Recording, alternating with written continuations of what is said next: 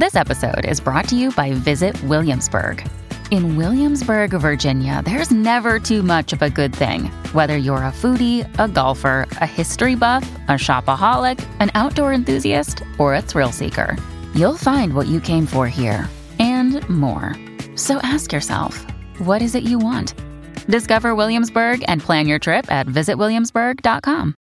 Hello, everybody. This is Marshall Poe. I'm the editor of the New Books Network. NBN listeners like to read books and buy them. So we thought we'd tell you that right now, our friends at Princeton University Press are having a remarkable site-wide sale. You can get 50% off books, including ebooks and audiobooks, with the code 50, F-I-F-T-Y, at checkout until May 31. You can save some real money on Princeton University Press books. I encourage you to go there and check it out. Welcome to the New Books Network. Hello, everyone, and welcome to World Christianity in New Books Network. This podcast is for those who would like to explore the expansive discourse on world Christianity as a global phenomenon and as an emerging field that examines Christianity's cross-cultural, diasporic, and transnational manifestations by paying close attention to the underrepresented and marginalized expressions of the Christian faith in the Global South. Thank you for joining me today. I'm very excited to share this interview. I'm your host, Byung-Ho Choi from Princeton Theological Seminary. How to Study Global Christianity, a short guide for students, written by Jason Bruner and published by Palgrave Macmillan in 2022, is an introduction to world Christianity as a field of study. This book provides readers with an accessible yet critically oriented introduction to the foundational methods and themes in world Christianity scholarship over the past 40 years.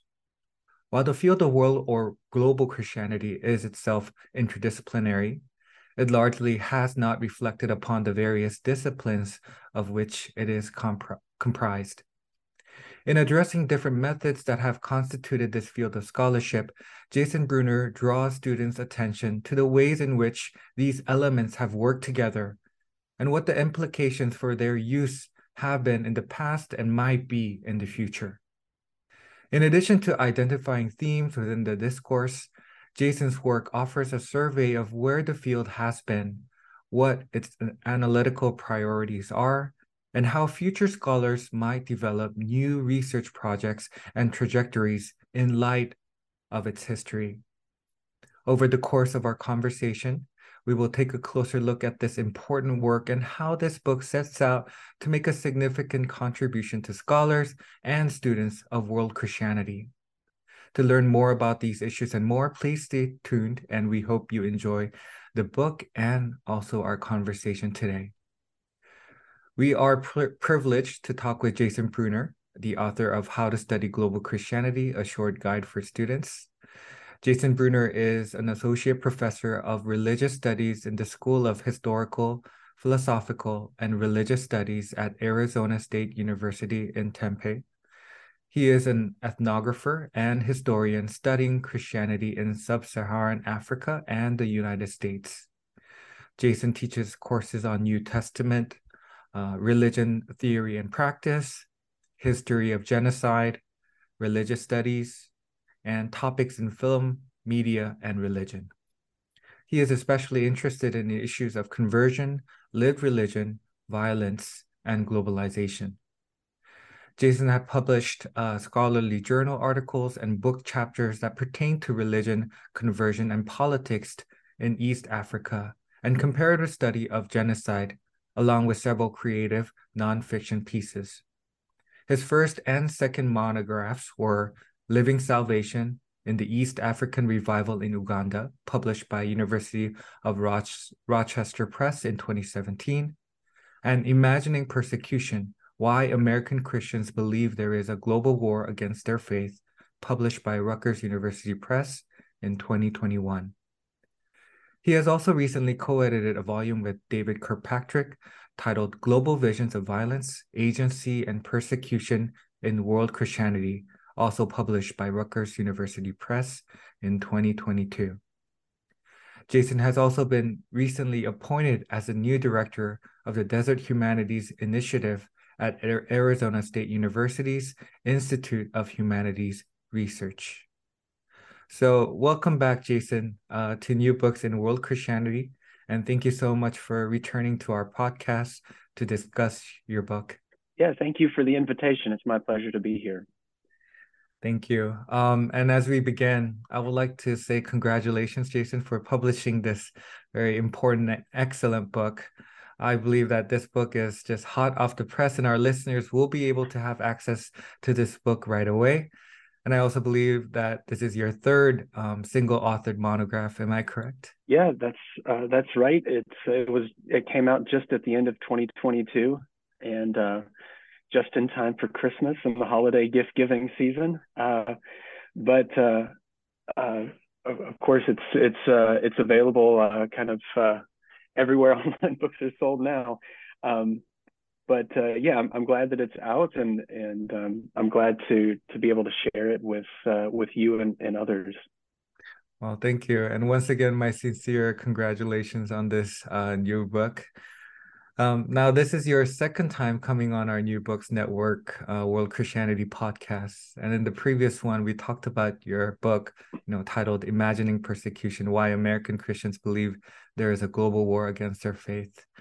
I know that during the previous podcast, you had the opportunity to share a little bit about your background, but for our listeners that might be just tuning in and new to your work, do you mind briefly introducing yourself, your academic background and how you became interested in your field of study? Sure, yeah. I mean, in general, my interest in Christianity globally, or the history of Christian missions, missions and colonialism, those kind of topics that have kind of been a part of my research since graduate school. My entry point into those was really, started at the end of high school for me. And it came out of experiences that I had, visiting countries at that time in Latin America. And that was my first real encounter with people whose, Christian faith or Christian communities looked in some ways similar, but in many ways looked quite different than what I was accustomed to in, kind of suburban Georgia. And that was just kind of that basic issue, like, why does it feel like we share something, and why does theirs look so different? I mean, that is kind of where that kind of scratched, the curiosity of that kind of got under my skin in a good way. And so to some degree, that's what I started following even as an undergraduate. And it was that kind of curiosity about, well, that, thinking historically about those processes. And at that time, I was still looking at Latin America. And it wasn't until graduate school that I took my first classes in the history of Christian missions, colonialism. I remember my first semester, I ended up taking a seminar with Professor Dana Robert. And that just kind of, that opened me up to a whole world, not just of Christianity, but the scholarship around it that had been sort of, that was all basically new to me at that point. And so that's kind of where I feel like I was off and running after that. But I wasn't necessarily running to a specific thing quite yet. And then when I got into the PhD program at Princeton Theological Seminary, it was working there with Richard Fox Young and some other faculty that I started to really kind of feel like, okay, looking at Christianity in East Africa that's the project that I feel I can do well. And I felt like at least at that time, there hadn't been a lot of scholarship done on this massive colonial era revival movement. And it was kind of in thinking about what would it take to do a new kind of history of that movement, and that's going back. For those who might be aware of it, that's well before Derek Peterson's monumental book came out, and so it felt quite wide open in terms of the scholarship, and so kind of working through my doctoral studies and trying to kind of get a sense of what does it mean to do a dissertation or book-length project in world Christianity. That's when I was kind of coming up against the kinds of things that I addressed in a different way in this book, how to study global Christianity, because at that point I had the teachers who more or less helped shape the field from the 90s on. And but even still, it was kind of, it was intuited, it was kind of modeled in a classroom, but it wasn't necessarily presented in a kind of book form or as a something that felt coherent and reflected upon in the way that a book would need to kind of be presented. And so it was kind of, now that I'm well on the other side of that graduate school experience, those things were kind of the seeds of like, okay, how can I make the learning curve maybe a little less steep for people who are coming after me? And so, that's kind of, maybe my biography leading into this particular book. Yeah. Well, thank you for sharing that. I think one of the great benefits of podcast interviews is to listen to what goes on, behind the scenes, to get that insider scoop to understanding the author's, thoughts and intent and the journey that, one takes in writing the book. So Jason, I was wondering if you mind sharing with us how you came to write this very book, How to Study Global Christianity. How did this, idea develop, and what led you to writing this book, and who did you have as your, intended readers as you were writing?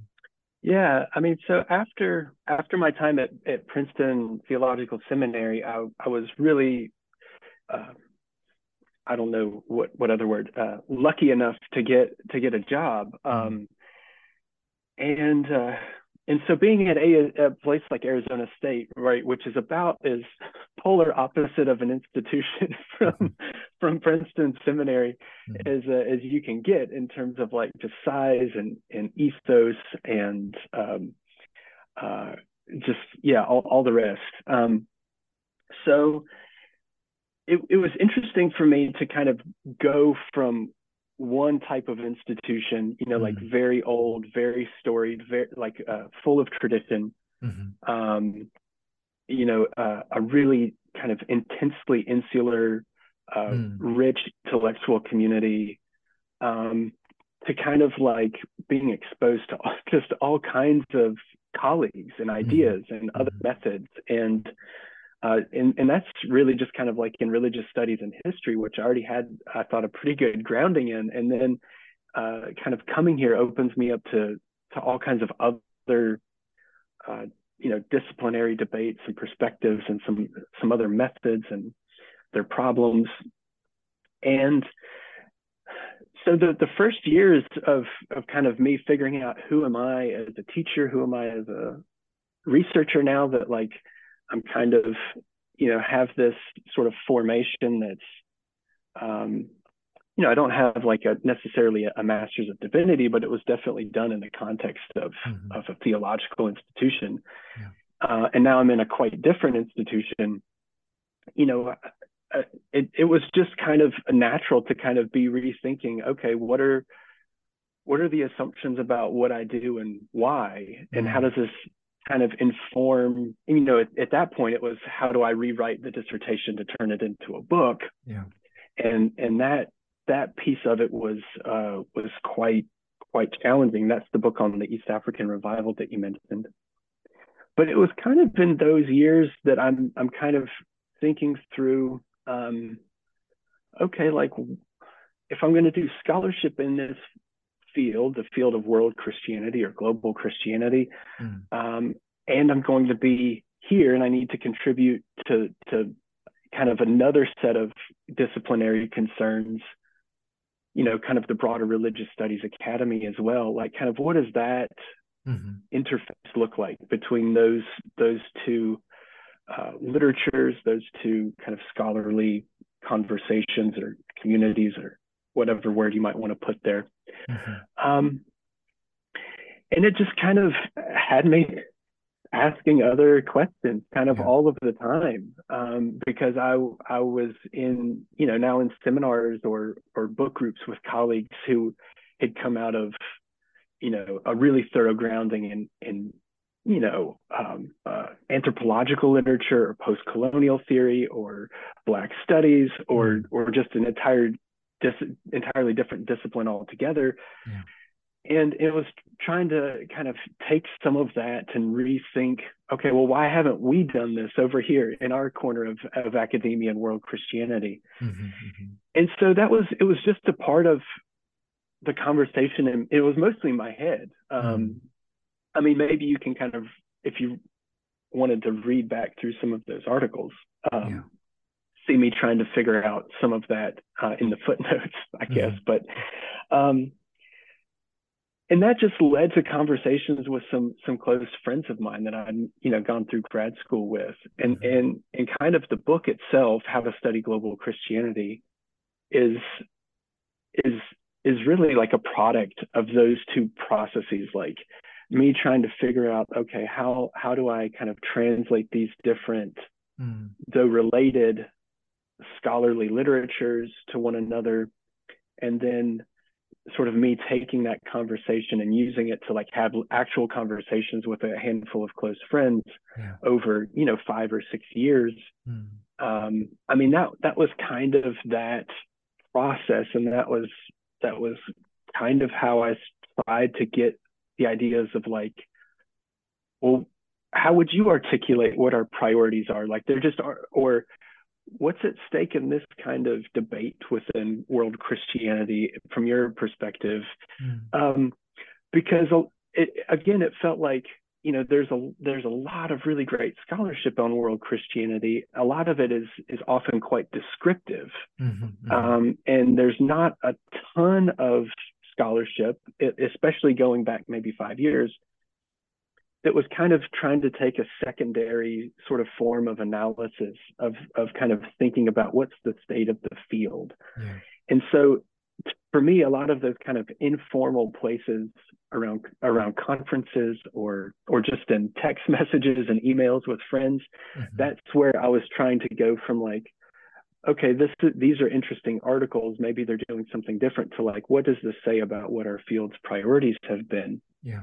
And then trying to kind of be as clear and precise as I can about that. That was kind of the process of coming to think, okay, this could become a book rather than just dozens of emails exchanged with a few people. Of course.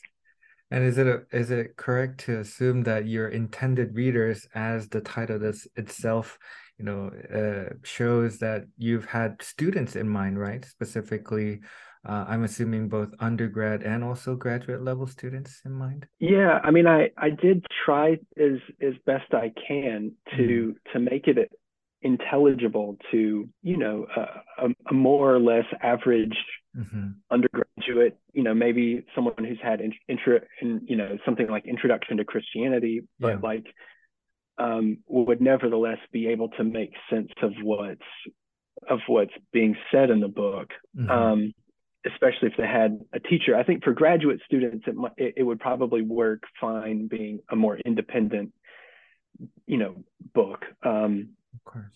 But yeah, I mean, that's the idea, is that I wanted, how do you encourage students, at either the undergraduate or graduate level to find an entry point into this kind of scholarship. And that was really the issue, because there are a couple of kind of overview books, and many of them are very good. Dana Roberts' Christian Mission is great. It's very accessible. There are a couple of other kind of historical overviews of Christianity that have a global scope. and those are fine. But there's just a few of them, I think, really. And then the difference between like that and, say, a journal article in Studies in World Christianity or the Journal of World Christianity or something like that is often can be fairly large. And so it was trying to kind of provide people some ladders from the one to the other, that felt like they didn't exist when I was, kind of trying to get my bearings on the field as an early graduate student. And so that's my hope. And, my hope is that, since those kind of introductory histories, I feel like have already been written in a good and competent way, I didn't want to just kind of write another history of like, here's Christianity coming to Africa, here's it in Asia, and so on. But I wanted to kind of encourage people, even as undergraduates, to think, okay, like I can do forms of even research that are connected to this scholarship. Really, I mean, in some cases without leaving your computer, although I hope people do leave their computers and maybe even venture out and meet some other different kinds of people. But to provide them some kind of basic tools for taking those next steps from like, I had no idea there were this many Christians in East Asia, to like, how do I go about learning more about them on my own? Those were the kinds of things that I just wanted to provide people with some tools to make it more explicit, to just offer some clear invitations for how to kind of follow up on that. Excellent. I really like that expression, ladders, providing in a way a tool for people to approach, world Christianity in a more way that, seems more accessible. I think that's really great expression, ladders and tools. And thank you, Jason, for sharing your, experiences, the journey you took in helping us understand how this book, came into fruition. For our listeners that have not yet gotten a hold of this book yet, I must say that even though the book is titled as a short guide, it is incredibly comprehensive and thorough, with over 130 pages and 14 chapters. They're also richly illustrated, filled with important resources for, further reading and even discussion questions at the end of each chapter to allow readers to continue to think and discuss about some important issues regarding the topics, that is presented inside the book. And this book is largely, in a way, divided into two big main parts. Part one covers some of the methodology in studying world Christianity, such as, history, ethnography, theology, and demography. It's these kind of themes and methodologies. Part two, covers important themes that has been crucial in the academic field of world Christianity, such as agency, mission, conversion, gender and sexuality, translation, migration, decolonization, and even neglected topics, within the study of, world Christianity, and considering and thinking about imagining the futures of Christianities as well. But before we, deep dive into these two main parts, I wanted to ask you a question, Jason, that I asked several of my previous guests before, scholars within world Christianity, in which I think it is, this question will be quite relevant to our conversation today. And that is, in your academic research and in your own scholarship, how have you understood, global or world Christianity? And what does it mean to study, world Christianity? Now, I'm asking this as I think your perspective will also be very beneficial for not only our audience that might be new to the term global Christianity or world Christianity, but also for our students and young emerging scholars of world Christianity itself. So do you mind expounding on your understanding of this concept and, what it entails? Yeah, sure. It's a great question. I guess maybe first to the subtitle, the short guide. Yeah, maybe that was more aspirational than descriptive. I certainly I certainly meant to. I fully intended to write about a 20,000 word book, like a really concise thing, and it grew to be, well, much more than 20,000 words. Yeah. So, but to the question about kind of how do I think about what world Christianity is, or maybe some distinction between world and global Christianity, those kinds of issues. I mean, to me, world Christianity is it's a response. In one part, it's a response to Eurocentric church history of like the 19th and early 20th centuries, you know, where the story was one of kind of manifest destiny in a real way, where it's just westward expansion, and that's you know, it starts in Jerusalem basically, and it ends in New York City or San Francisco, and good for us if you're a certain kind of American. In world Christianity, to me, I think one of its really basic, essential, valuable things is that it insisted, absolutely rightly so, that yes, it goes west, but it also goes south and southwest and southeast and east and northeast and north, and you know, all of these other directions, really from you know, the very beginning. And it's that kind of work of showing that the map of Christian history is much more diverse, much more varied, much more colorful than the one that, you know, a lot of us inherited, either kind of just through intuition growing up in a church, especially if that church was in the United States or Western Europe, or we're actively told, because you know, if you just go back a couple decades, there, you know, so many textbooks, that was the story that they told about what Christianity was. So for me, it's a way of insisting upon the importance of these other histories that had either been marginalized intentionally or unintentionally, about who Christians were and how Christianity spread.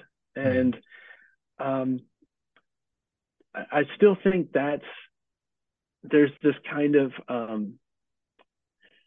I think among many scholars there is still this kind of passionate dimension to telling these often kind of local, national, regional histories that are often unknown unless you're just intimately familiar with those regions otherwise.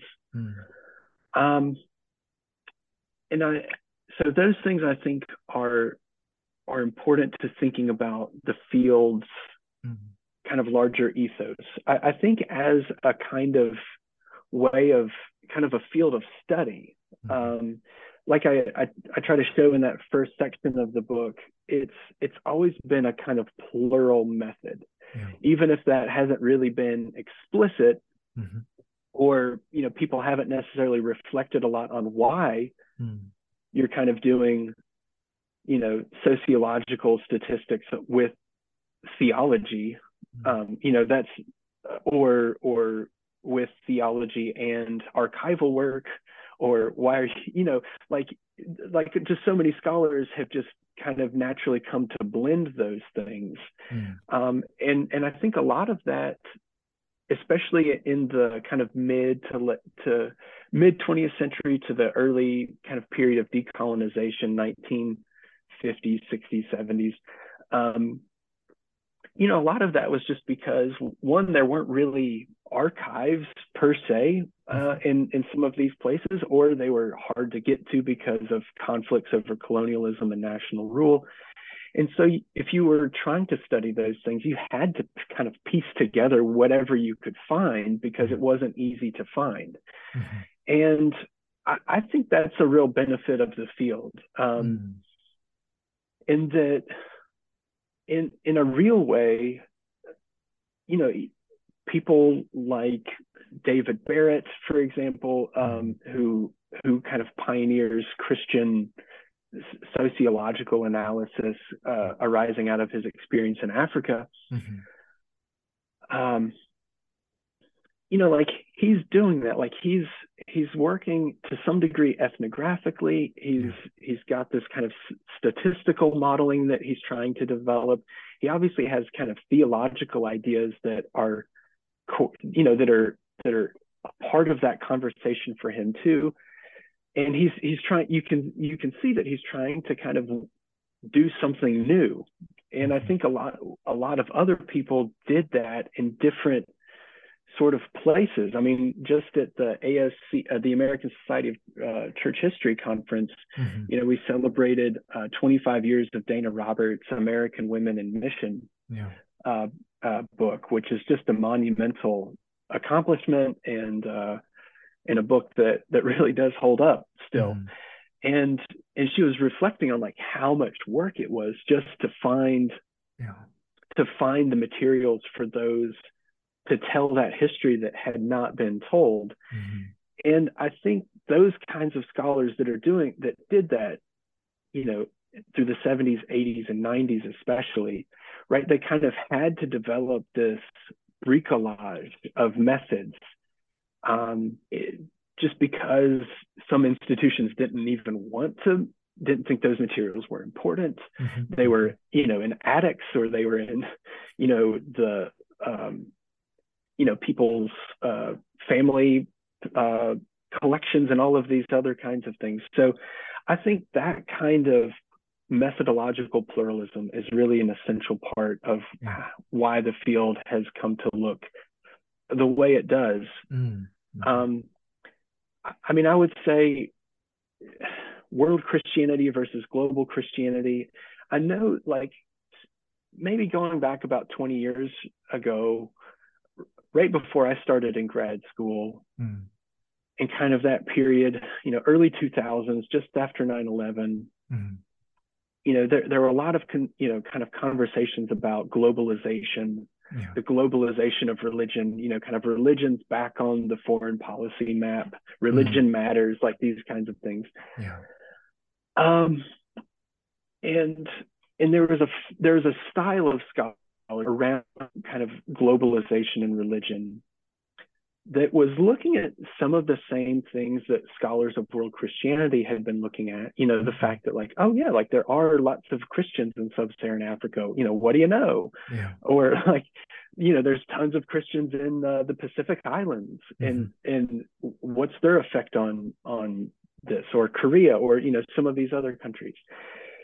And it was kind of that style of scholarship was often about kind of institutions and ideas and economic power, transnational connections, you know, that kind of thing, where it felt a little bit removed from the ground level. Whereas that kind of the ground level, I think, is where a lot of world Christianity scholarship was thriving, doing these studies, you know, like Lamin Sane's West African Christianity. You know, that's like this kind of really attentive, geographically confined, you know, sort of relentlessly perspicacious historical study. Those studies were kind of taking these like more sweeping approaches. Maybe they were giving a bit more of attention to Western power as opposed to like local African, Asian, Latin American agency. And so it felt like a different flavor of scholarship, I think, to people working in the field, because it was like, well, wait a minute, like our scholarship, if you're a world Christianity scholar, kind of like Andrew Walls or Lamin Sane, you know, it's like, well, we're highlighting these local stories and the local character of these churches and faiths, and you know, and here come people that are doing something, you know, kind of with these ideas of globalization in mind, saying like, no, this is about Western power and economics and influence, and taking away local agency, you know, through UN development goals on the one hand, or like US mega churches on the other. And it felt like they were doing different kinds of things. Um, so in the book, I kind of, I don't try to split those hairs too much. I mean, they're there in the literature. Yeah. To me, the reason I don't split the hairs, one is I thought that was kind of getting too much in the weeds kind of too quickly.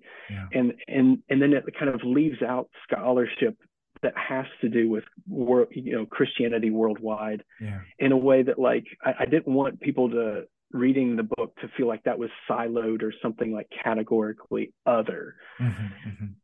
And so that's one issue. I think another issue is I think those distinctions, that were kind of clear, are, like the work of Paul Gifford comes to mind. Yeah.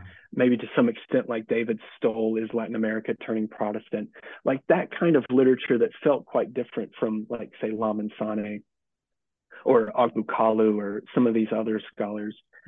I think that distinction is a little bit less apparent now. Yeah. And I think to some degree the kind of the subfield of the anthropology of Christianity is a bit responsible for kind of being in the middle between those two scholarship, at least in terms of its sensibilities. Yeah. Because it shows that, like, okay, yes, you have like these local expressions of Christian faith, but like it's absolutely part of their context that, like, funding does come from the United States. Like, you can't just say that doesn't exist.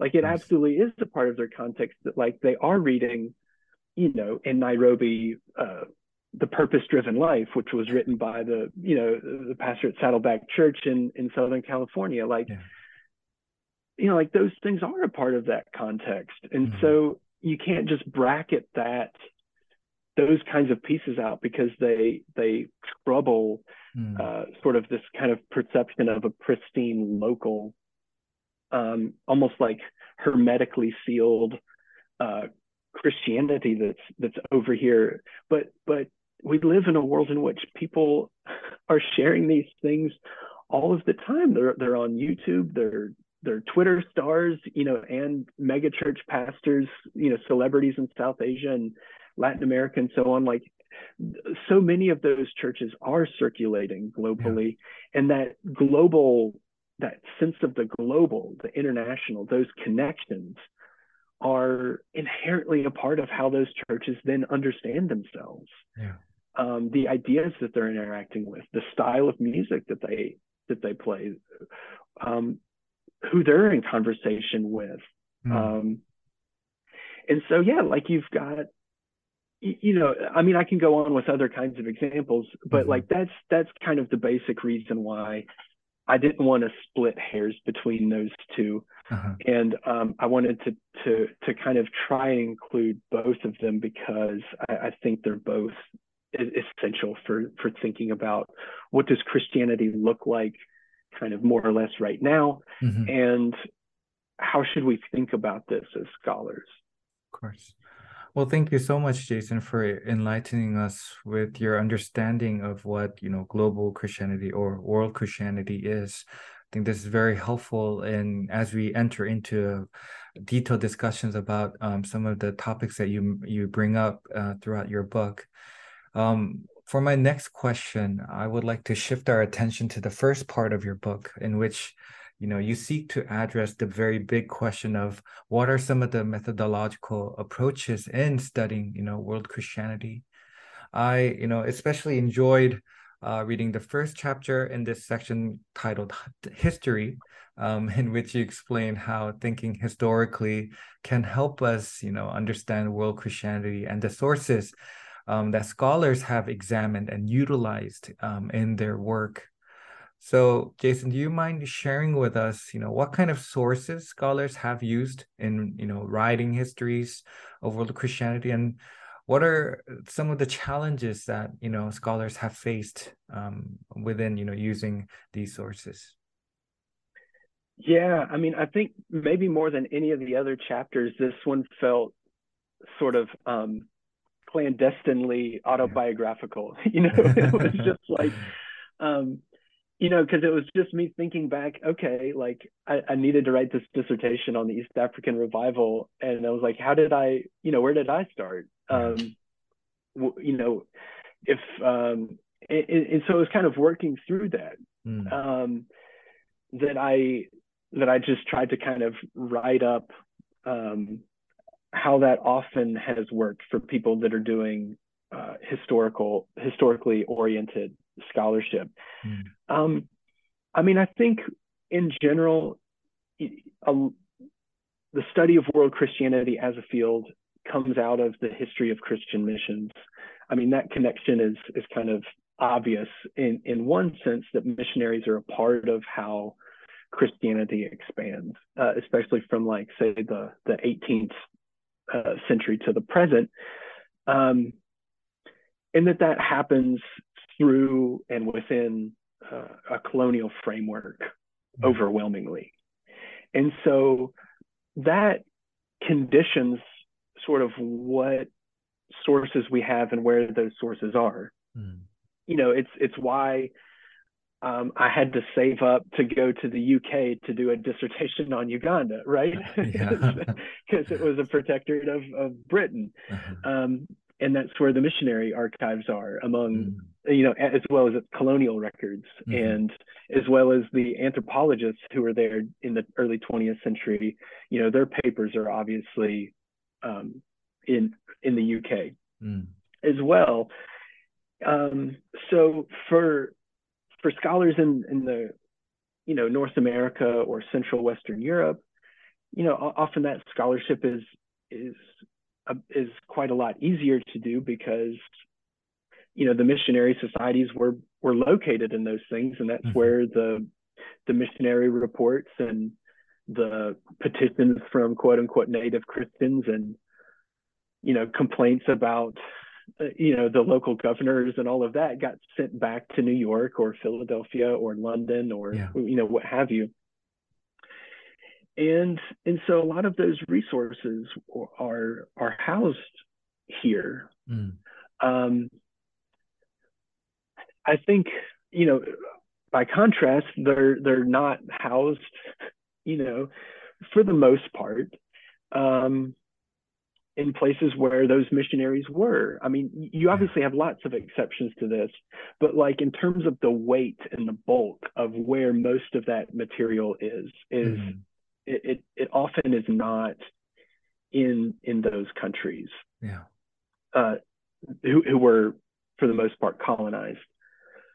And a lot of those countries, you know, there are many reasons for this. In part, sometimes it's because they were destroyed in those places. Sometimes it's because Christians are a minority and they are maybe a highly marginalized minority, and they can't afford libraries, let alone staff, let alone, like, air conditioning systems that can regulate the temperature to keep manuscripts from disintegrating. Like, there are lots of these kinds of economic and political factors at work. Sometimes governments changed quite rapidly in the era of decolonization or since, and that can make access to national archives very, very difficult, even for people that live there. And maybe because those were destroyed, or maybe because they're just under a lot of kind of political scrutiny for what's accessible. So all of those things can be a part of, like, how you might need to develop a historical project. And it means, of course, that if you're from, you know, say, I don't know, Kenya or Uganda or I mean, those are just countries that I know a bit better than others. It's really, really expensive, you know, especially relatively speaking, you know, relative to, like, your annual income for a lot of people. You know, you just, it's hard to travel to London and then Birmingham and then maybe Edinburgh and then maybe New York City, maybe Philadelphia, like, to do a history of your own country if you were wanting to incorporate those kinds of sources. And right, so then it creates these kinds of imbalances in terms of what kind of scholarship can be done and who can do it, who can afford to do it. I think it also has an effect on, you know, what does respectable scholarship look like, and in the field. And for many people, that's citing the materials that are at the Church Missionary Society archives in the UK, or whatever other kind of collection that's in the West. And if you can't get there because of visa or economics, financial issues, then it can be hard to do scholarship that looks and is accepted by kind of people broadly in the field. Yeah. So, I mean, I think that those are some kinds of issues. I think there can be others, and obviously, like, there are all kinds of efforts, formal and informal, to kind of mitigate this. Because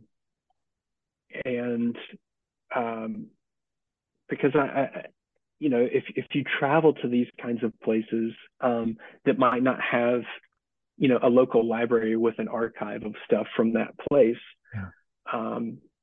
it's clear that people have been preserving these things, and often with a sense of their importance to who they are, to their communities, maybe a kind of larger sense of like important to what they believe God is doing in the world, like as in a kind of theological sense. And so they preserve them, and I think this is why, I mean, if you are a scholar who can go to these places, I mean, that's why you should go, is because the archives are inherently going to be incomplete if they're in London. They're not going to be able to necessarily have the memories and some of the objects and some of the other kind of gray literature and oral histories and that kind of thing that are only being preserved by people as they live them and pass them on to their friends and family. So I think these are some of the challenges. They're obviously not unique to world Christianity, but they definitely have impacted, how scholars have written histories of Christianity in these regions that are generally outside of the quote unquote West. Well, thank you, Jason, for highlighting that. And it is interesting because a lot of the importance of visiting those places where we write the history of Christianity about, I think, connecting those letters that missionaries or the sources that missionaries have written, connecting that to the oral histories, the histories that are shown through practice or rituals. I think that's very important, even within our own scholarship of world Christianity. So thank you for highlighting that. And I think this is a great segue into our next conversation, our next question, and that is another great gem I was able to locate in the first part of your book was about the importance of ethnography, something that has become even more popular among scholars of world Christianity, and something that I also use in my own work. So for our listeners who might be new to this methodological approach, do you mind explaining more on what ethnography is and what ethnographic research, entails? And if I'm not mistaken, I believe that your own dissertation research in Uganda also employed this methodology. So, if you like to share some of your own personal experiences of using this methodology, please do feel free to share that as well. Yeah, I mean, maybe for someone who hasn't, for whom a word like ethnography is a strange or maybe scary, intimidating kind of concept. As I kind of understand it in the simplest terms, it's hanging out with all of your senses on, like I like that. It's spending a lot of time, often in not necessarily super exciting circumstances, but the circumstances that could become interesting at any second, because you never know what somebody might do or say that will profoundly change or impact how you think of who they are, or what you're studying or whatever.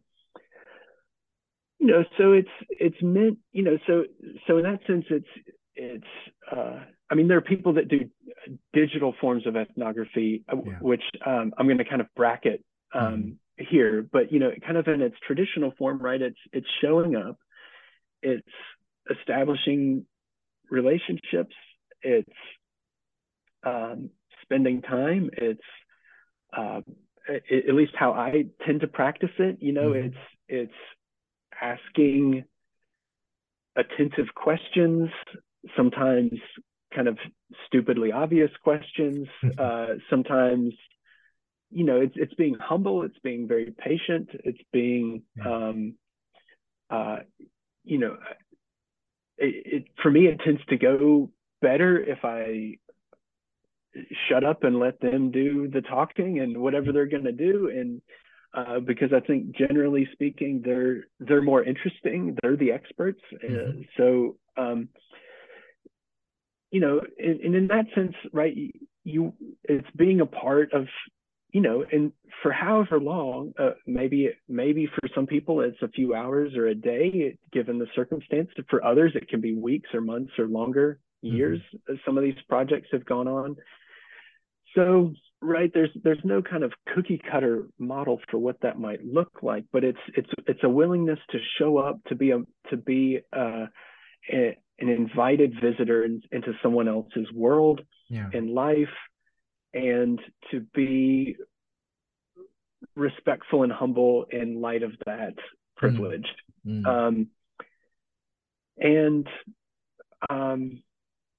So yeah, I mean, maybe just to give a couple of quick examples of kind of how this ended up working for me. I went to Uganda literally knowing nobody except for these missionaries that I had met literally for 5 minutes in Cambridge in passing in the UK. And they said, "Oh, we live in Uganda. You should stay with us." And they just gave me their email and then they left. So I show up only having their email address. And a couple of days later, I mean, it's almost like miraculous. A couple of days later, I found myself in the midst of more or less 200 of these revivalists that I was there to study. And there were all of the elders from all across East Africa had gathered, and they just happened to be gathering like 5 days after I arrived in Uganda. And I knew somebody who knew somebody who got me in. And so I show up and I explained my interests, and it turned out, I think the thing that made the difference for me for how that research trip to Uganda went is that first day of that meeting. I stood out. I was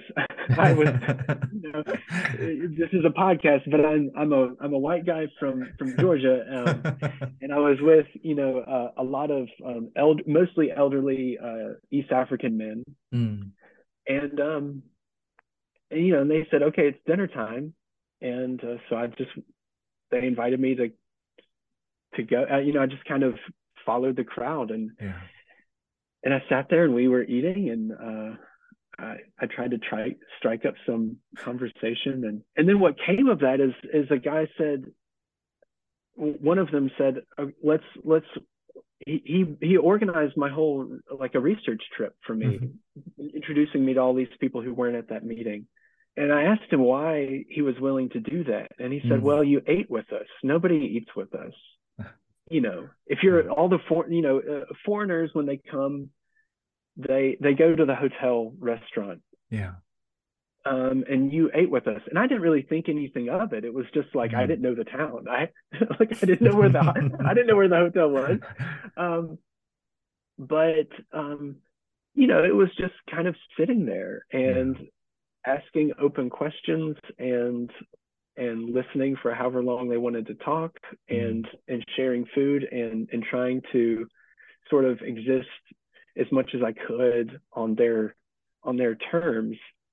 Then that opened up all of these other kinds of possibilities for me, in terms of who was willing to talk and share something. So yeah, I mean, those are the kinds of things, right? In that sense, right? It's immersive. You have to be willing to be vulnerable and uncomfortable culturally, often physically. It was, it was also meant, sitting in really hot buses for hours at a time in traffic, for, every day for weeks on end, meeting with people and trying to travel. And, so it requires those things of you as well. But if you're there ethnographically, all of those things can be a part of the research. There's no kind of clear boundary, I think. And I think that's part of the richness of working in that way. Yeah. Well, thank you for that answer and for sharing your own personal experiences as well. Some of that really resonated with me, my own preliminary field work as well. But it's really interesting take, and thank you for sharing that. In the second part of your book, now you cover some of the important themes that has been important in the field of world Christianity. And one of the themes that I would like to bring to the limelight is chapter 8, titled Conversion. Here you invite readers to think about the issues regarding why people convert to Christianity and the attributing factors that has been, examined in one's conversion to Christianity. And the analytical approach you highlight here is the discourse on continuity and discontinuity. So Jason, I was wondering if you can unpack this a little for us on what these two concepts of continuity and discontinuity means. How has it helped scholars, analyze this issue of conversion as well? Yeah, it's a great question. It's a complicated one. It's a set of issues that I think our common advisor introduced me to, and probably you too as well. Yeah. And I remember his seminar on conversion from several years ago. And I think in the grand kind of broad scope of Christian ideas, it's easy to see these ideas kind of in the New Testament themselves, right? I was in darkness and now I'm in the light. Repentance being, turning away and turning towards, and there's these kind of stark, I was dead and now alive. I'm a new creation. Like there's these kind of this language of often stark contrast. In that sense, between your life before sort of following Christ and your life after being renewed by Christ.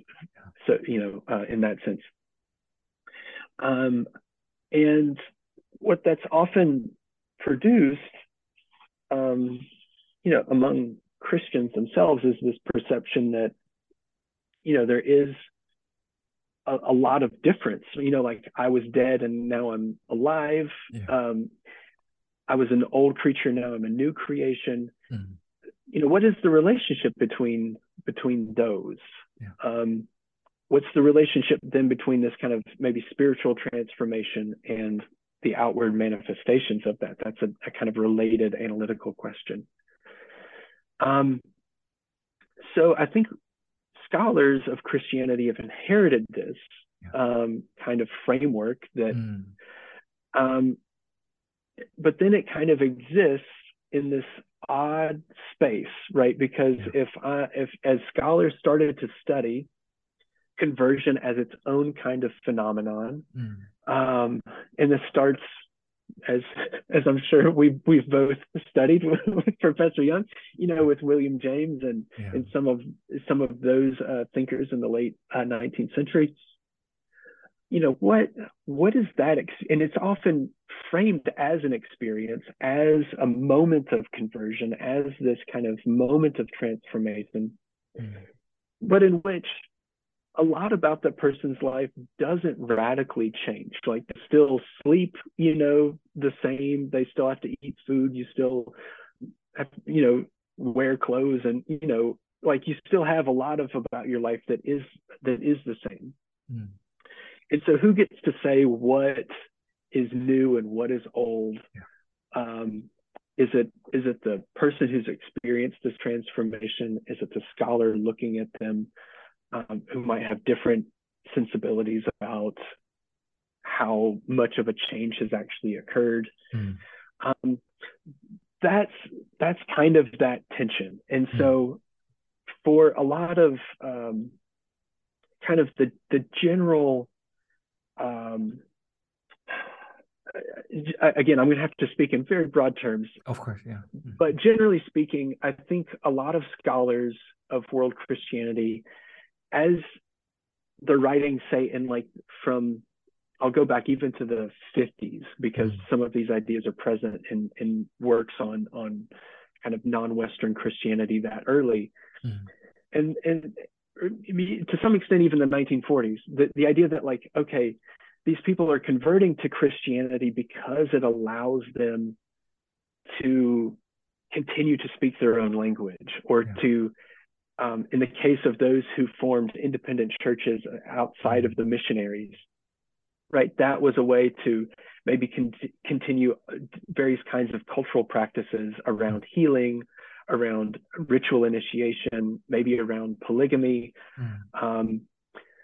that were being outlawed by mission churches and colonial governments. And so the idea was that, okay, they're converting in order to preserve this, what you might call cultural continuity. That they're entering Christianity, a quote unquote different religion, but they're doing that because the language and the style of family life and these other kinds of practices can be something that they can hold on to because they were being outlawed, maybe even in other churches. And that's kind of it starts to inform like, okay, world Christianity as a field is looking for those kinds of things, because those kinds of things show that Christianity is unique, in South Africa compared to modern Germany, or that this is what makes Christianity in this region of Thailand different from, this other region of Ghana. And so you're looking for these kind of local particularities that are often expressed as, okay, these are particularities born out of cultural continuity with a kind of sort of local indigenous culture being expressed in a Christian idiom. So that would be, okay, conversion as continuity. Starting, again, about, in the late 90s, Birgit Meyer published an article that's been cited quite a lot. She's quoting a convert saying, make a complete break with the past. And it's that same biblical language coming out, from the Apostle Paul, especially. I was blind and now I see.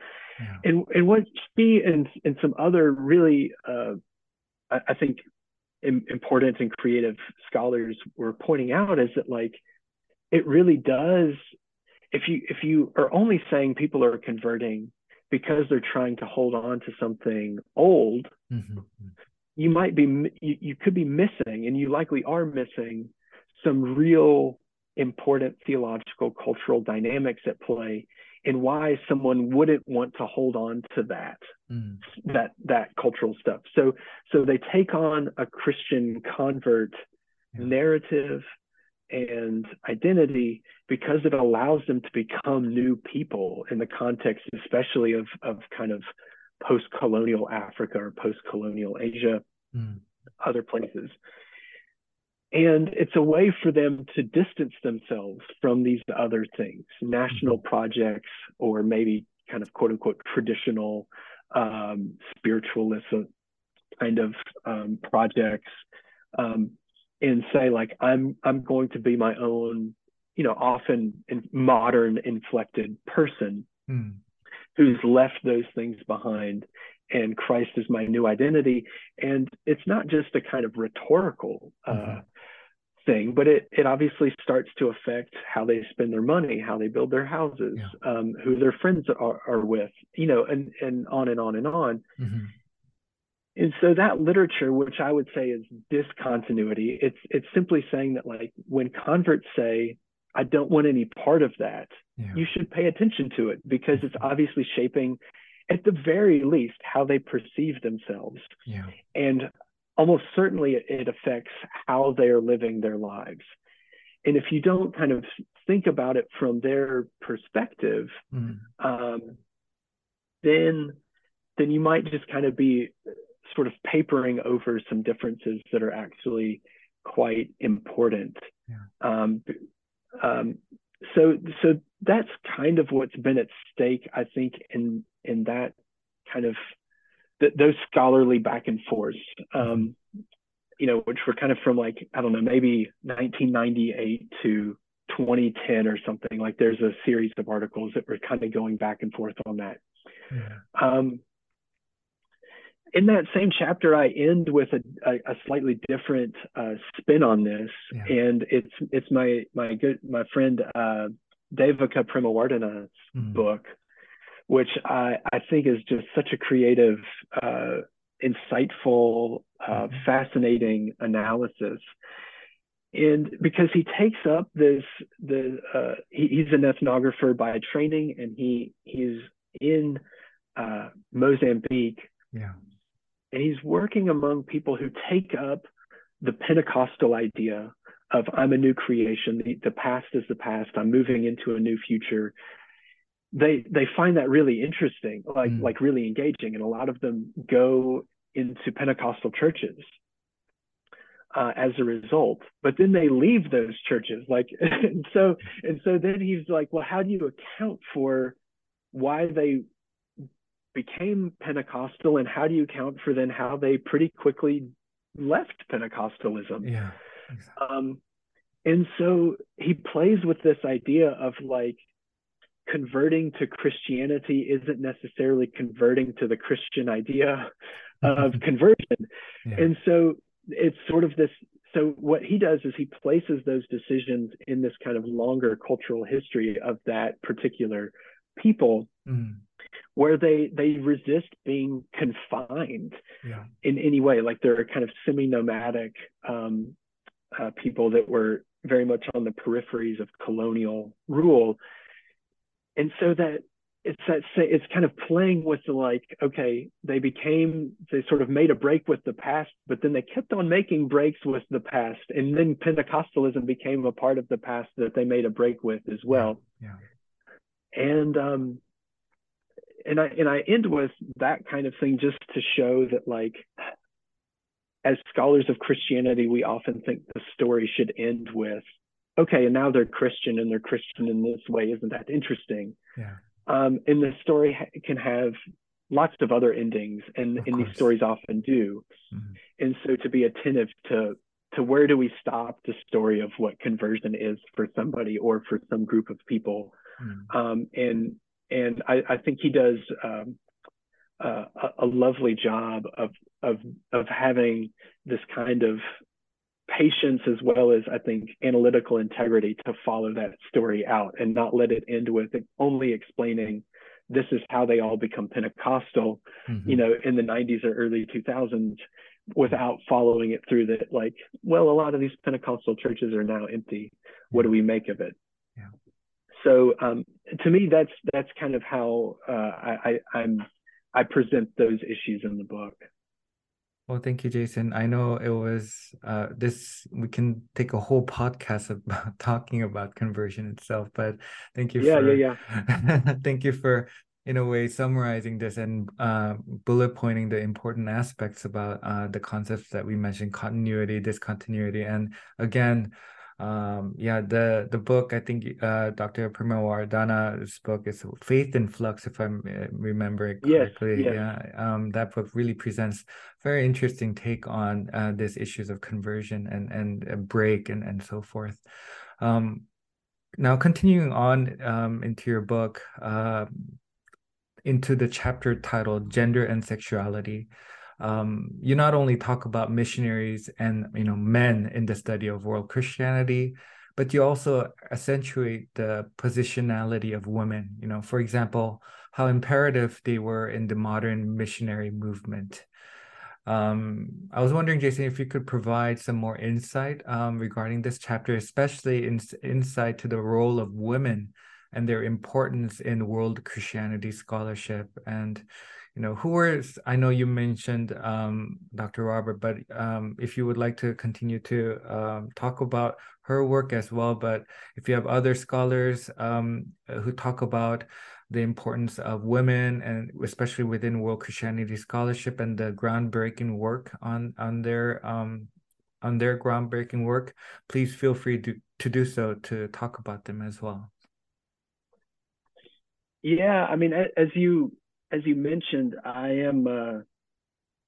feel like I'll always be Dana Roberts' student. So, yeah. And she's, I think more than anyone else, is responsible for insisting on the centrality and the historical importance of not only women as missionaries, but women as converts, women as church leaders, as caretakers, as the essential, in many cases, kind of the essential fiber that holds these church communities together. And so, I mean, I think when I'm in writing about sort of those issues, I'm kind of thinking about it in a couple of ways. One is like Dana Robert, especially her scholarship, and a number of, I mean, really, I mean, I don't think it's an exaggeration to say that like a lot of the other scholars who have contributed in this field are either literally her students or kind of figuratively her students. And not to take away from anyone else's kind of contributions, but I mean, I think rightly so that she is the path breaker, not just to kind of putting this essential fact back into the historical register that like you've got 150 years essentially of like people writing histories of the Christian missionary movement, and almost none of them mentioning women except overwhelmingly in passing. Yeah. Or as these kind of like, oh yes, and he was married too, or whatever else. To come from that to the realization that by the end of the 19th century, it's clear that even as missionaries, women are the majority of people who are working in mission fields, coming from the perspective of U.S. sending missionary agencies, or in other cases, some of the European ones. And then it's not simply about these kind of stereotypical heroes like David Livingstone or whoever else. I think there's this odd kind of, there's a different kind of imbalance though. Like on the one hand, the men's efforts have been very, very well documented by themselves, like, like, I mean, they had to do reports of like, here's all the great things we did. But in terms of like reflecting on it as through the lens of a gendered analysis, that comes, what does it mean for them to be men in these particular roles? How are they socialized to become these particular kinds of people? How do they perform masculinity as missionaries in colonial spaces or other kind of frontier spaces? That's not really been done all that much. I mean, there are a few studies of kind of like masculinity in missions. There are more studies of masculinity outside of missions, of course, but like there has been gendered analysis, I think, of women, not just kind of as historical figures, but kind of using the tools that come out of the 80s and 90s to turn towards gender as an analytical category, that just haven't really been done for men, even though their efforts have been documented so much more thoroughly. So I think that's a kind of analytical gap that could be interesting to be explored. But I think what's come of that, and of things like Dana Roberts' article, World Christianity as a Women's Movement, that then was designed to encourage a whole kind of trajectory of scholarship, not just on women missionaries, but women as converts and church leaders and deaconesses and translators. That those things have, I think they have kind of come to fruition. And I think that's absolutely enhanced, deepened, expanded our understanding of what Christianity is. I mean, on the other hand, like, just to give them credit, I mean, you've got groups like Odioye's, Concerned Women. I'm sorry, I'm going to the order. Group of Concerned Women African Theologians. I'm sorry if I'm switching the words up, but you have those kinds of collectives that are doing that kind of research, not just research, but kind of community building, spiritual nourishment, and so on in these regional contexts that are also so much a part of what it means to think about Christianity with respect to gender and finding ways to fully incorporate women in the study of world Christianity, and as well as kind of as quote unquote historical subjects or objects of study. I could say more, but maybe that's probably enough for now. Yeah, well, thank you for that thorough answer. And it's a lot of, I think more attention is needed, I think, within world Christianity in regards to the role and the importance of women, and how the women have really contributed in Christianity in various contexts as well. And thank you for highlighting that in this chapter. One important aspect that I really appreciated and found refreshing about your book was how intentional you were in naming some of the neglected topics in the study of world Christianity. In chapter 13, you address some of the neglected topics such as violence, persecution, and religious freedom. In a way, I felt like you were nudging future readers and scholars to continue to ask questions, such as what is missing in our discourse? Why aren't we talking about these important issues? And one of the topics you also mentioned, but now has been gaining quite a lot of momentum in various, World Christianity conferences, are issues surrounding ecology and climate crisis. Yeah. And I think that addressing these neglected topics really help us to also think about the future of our field as well. So as the author of this book, How to Study Global Christianity, and, from the various topics you mentioned, I wanted to ask if there was any one or two specific topics that, kind of stood out to you that you wish you want to highlight here today in our conversation. Or maybe even if you wanted to draw our attention to a topic that you did not have the opportunity to include in this chapter, if that's what you would like to do, please feel free to do so as well.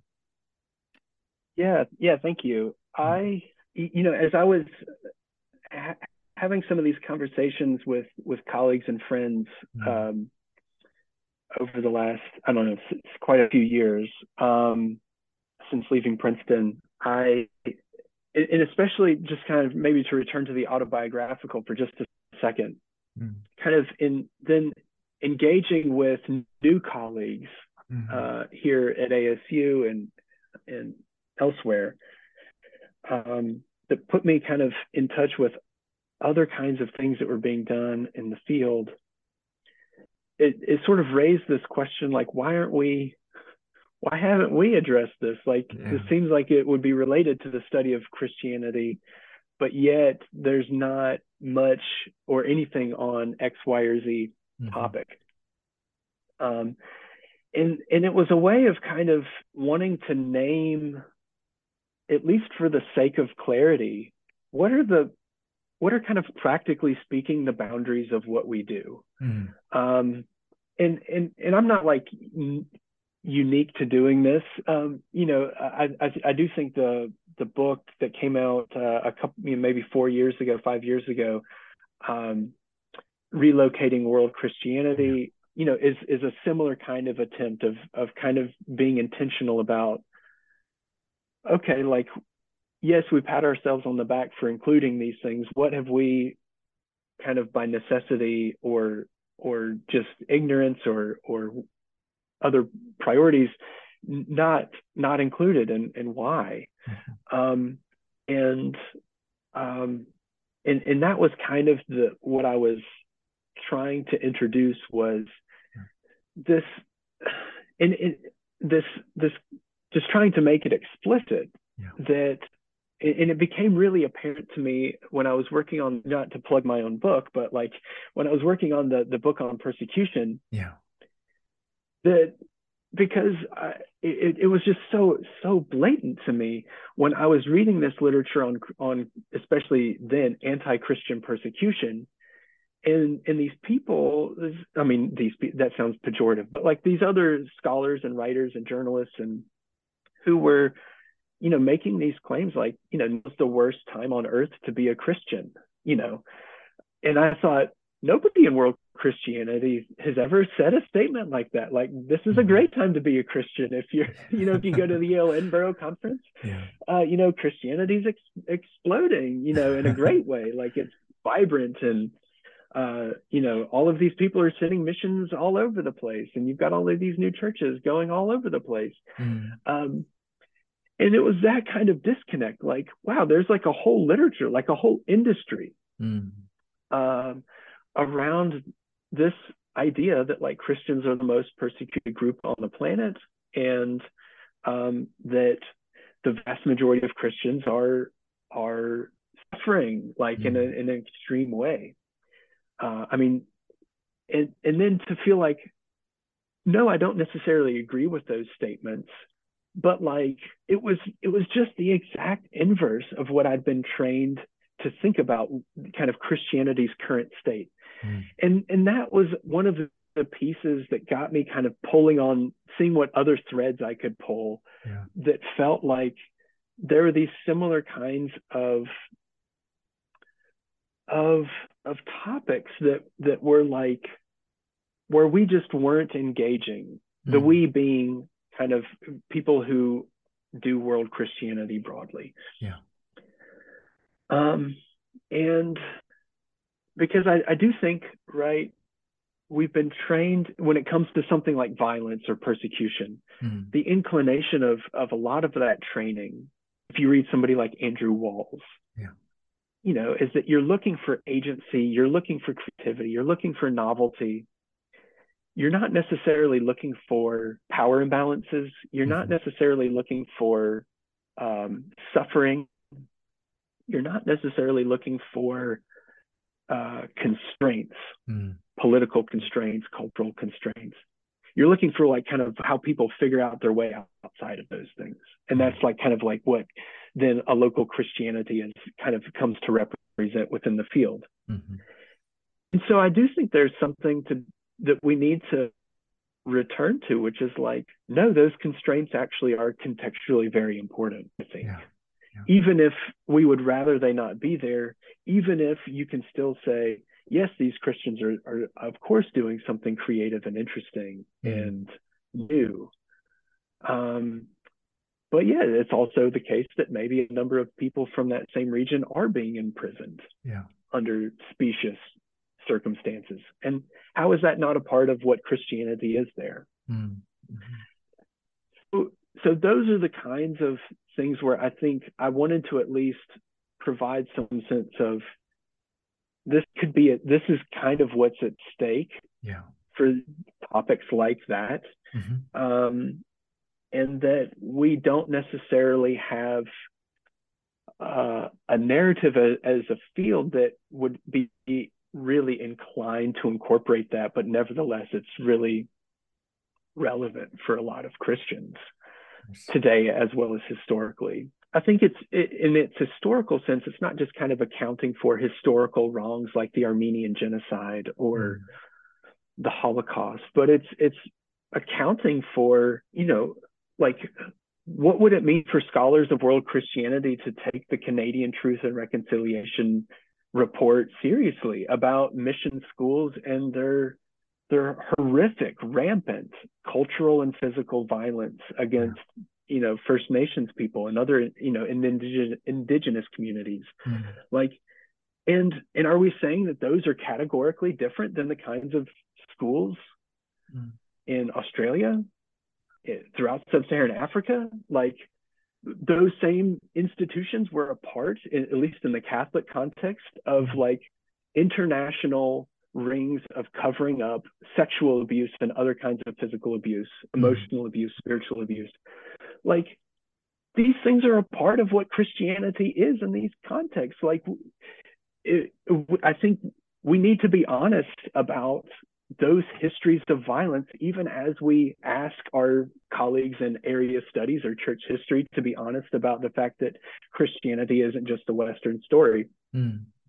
So for me, those are the kinds of things that are at stake with respect to like kind of violence, persecution, religious freedom.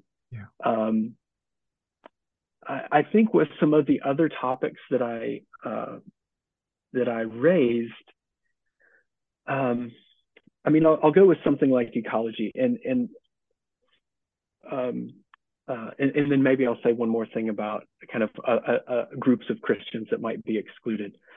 I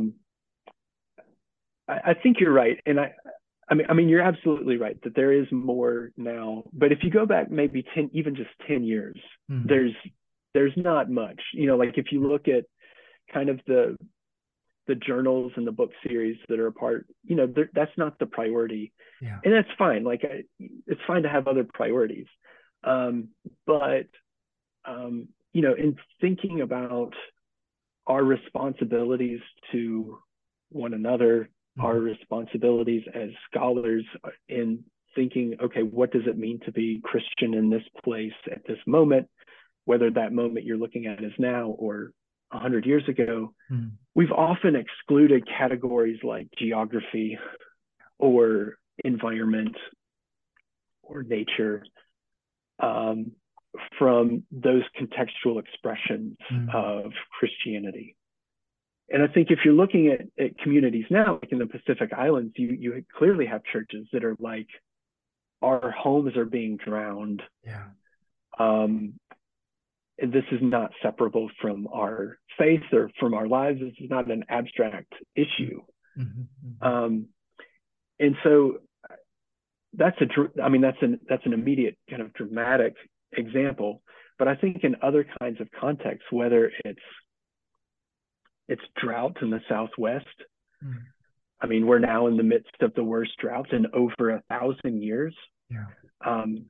Like, how is this not a part in some way of thinking about this particular context that I'm in? It'll obviously be different if you're looking at Thailand or Northern India or wherever else, but at least being attentive to the fact that what conditions a contextual expression of Christianity isn't just kind of culture. And if you're just kind of reifying this nature culture divide, then often that can even be a profound abstraction from how those Christians themselves are relating to their surroundings. So I think being more intentional about making those connections, I think is absolutely essential and should be a part of scholarship going forward. I mean, I can also, I think a similar kind of correction has gladly happened with respect to like Eastern Christians. There's a lot more scholarship on this. I mean, thanks to some of my friends like Deanna Womack and many others, Candace Lukasik, and I mean, there's lots of names who are doing really great ethnographic, historical, theological research that is kind of in conversation and contributing to the field of world or global Christianity, anthropology of Christianity. And yeah, that's another thing that has I think is a wonderful transformation over the past decade. Because when I was kind of getting my bearings on the field, there were a few things, but it was absolutely kind of marginal. And I still think there's a lot of scholarship on, say, Orthodox Christians in general that is being done, but it's not necessarily being done in relation to kind of the broader field of like world Christianity. And so I think I'm glad that those connections are being made,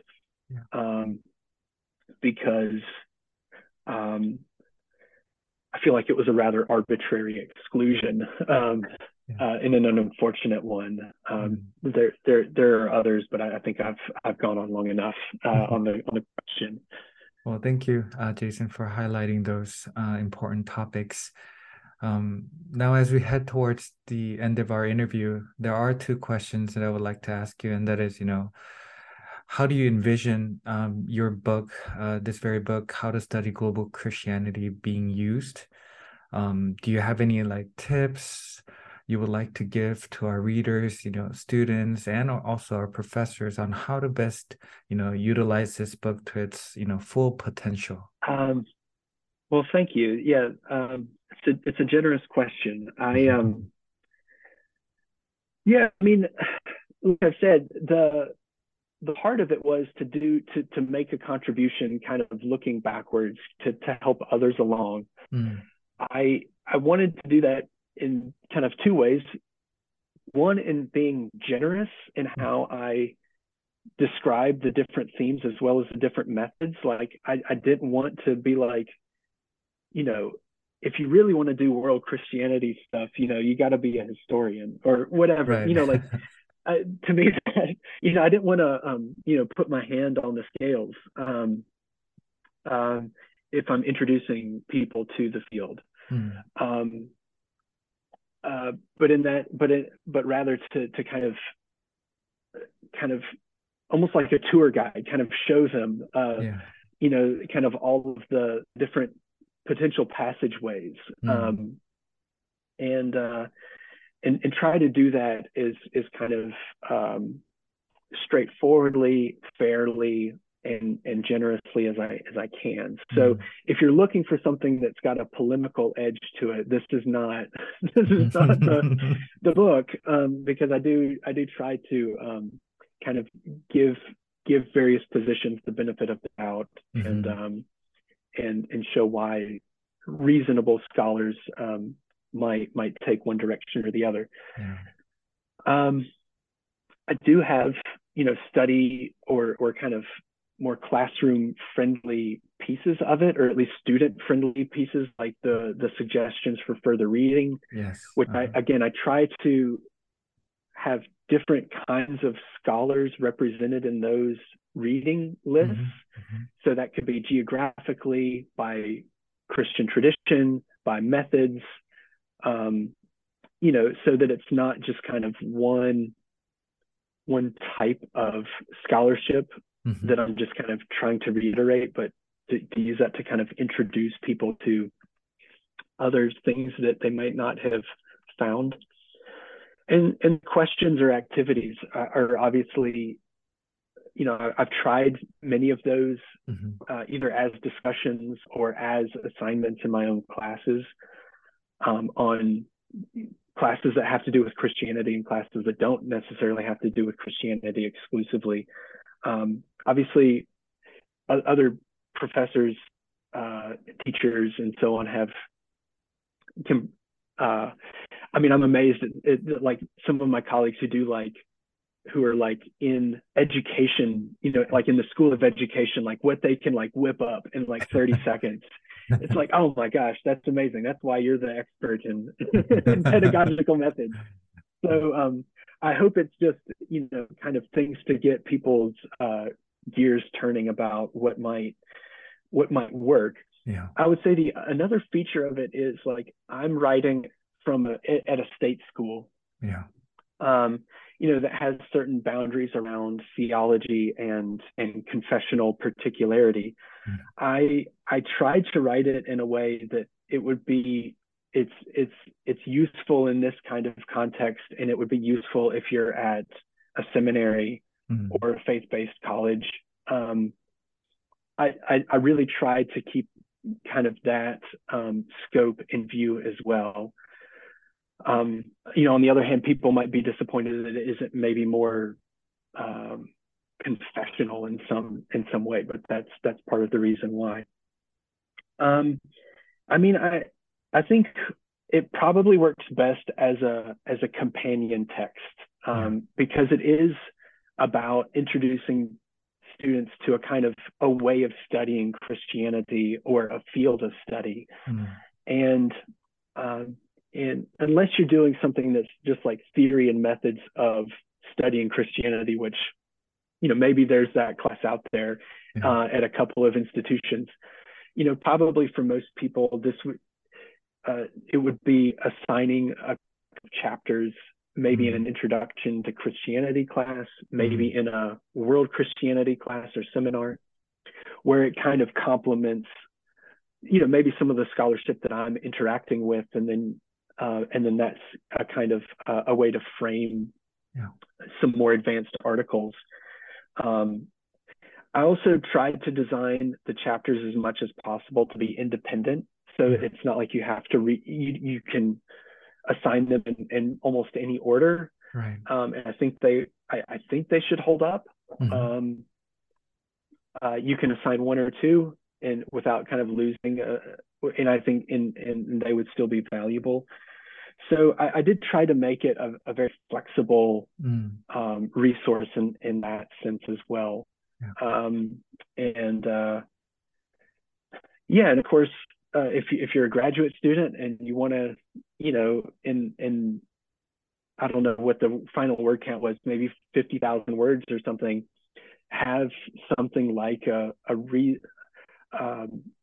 reasonable way into almost any piece of scholarship, which that's kind of the other audience that I had in mind. I would hope that this book would do that. You would be able to have something to attach kind of any other article to at least have an initial kind of I don't know, to use an initial like GPS location point that you can kind of orient on your own from. So those are some thoughts about it as a resource. Well, thank you, Jason, for those tips and for sharing your thoughts. And it's wonderful that we can actually hear this from the author himself. And also, I would like to thank you for inviting the readers for, in a way, allowing us to have a deeper reflection on what world Christianity is through your book. And I was very grateful for our discussion today. But to wrap up this interview today, there is one final question I would like to ask you, and that is, do you mind sharing with us about your current projects and what you hope to work on in the future as well? Yeah, I'm sorry, I'm laughing because I feel like it's going to sound like this old kind of TV show or whatever, now for something completely different. But I am kind of pivoting a little bit, and it's in part through the role that I've taken on that you mentioned in your kind introduction on Desert Humanities. But to some extent, some of my work and interest in kind of doing local research in the Southwest and Arizona has been going on for several years. And so those are the kinds of things that I'm giving myself and my time to, are developing local community partnerships around teaching and research, developing some kind of larger collaborative projects, some faculty members and graduate students here that are people who are doing different kinds of creative and locally based research in the Southwest. And I think that's not just an expression of my own kind of interests, but I think I'm also kind of at a stage in my career where I don't need to. I've done a few books in the last couple of years, and I don't feel the need to keep up that pace for a few reasons. One is that it's a lot of work, but two is like, I want to use that kind of kind of where I'm at as a result of that, to think about doing things that contribute to others and help foster a broader sense of scholarship and engagement. Yeah. So some of that will obviously be for me in relation to the local religious communities. But those are the kinds of that's the kind of general direction that I'm going. Well, Jason, that sounds like a very interesting project, and I look forward to reading more of what comes out from those projects. And once again, thank you so much today for being on our podcast. Thank you. Yeah, thanks so much for having me. It was really a pleasure. And thank you, everyone, so much for listening to today's episode, in which we explored the book How to Study Global Christianity, a short guide for students, written by Jason Bruner and published by Palgrave Macmillan in 2022. This is your host, Byung-Ho Choi, and please stay tuned for the next episode on New Books on World Christianity.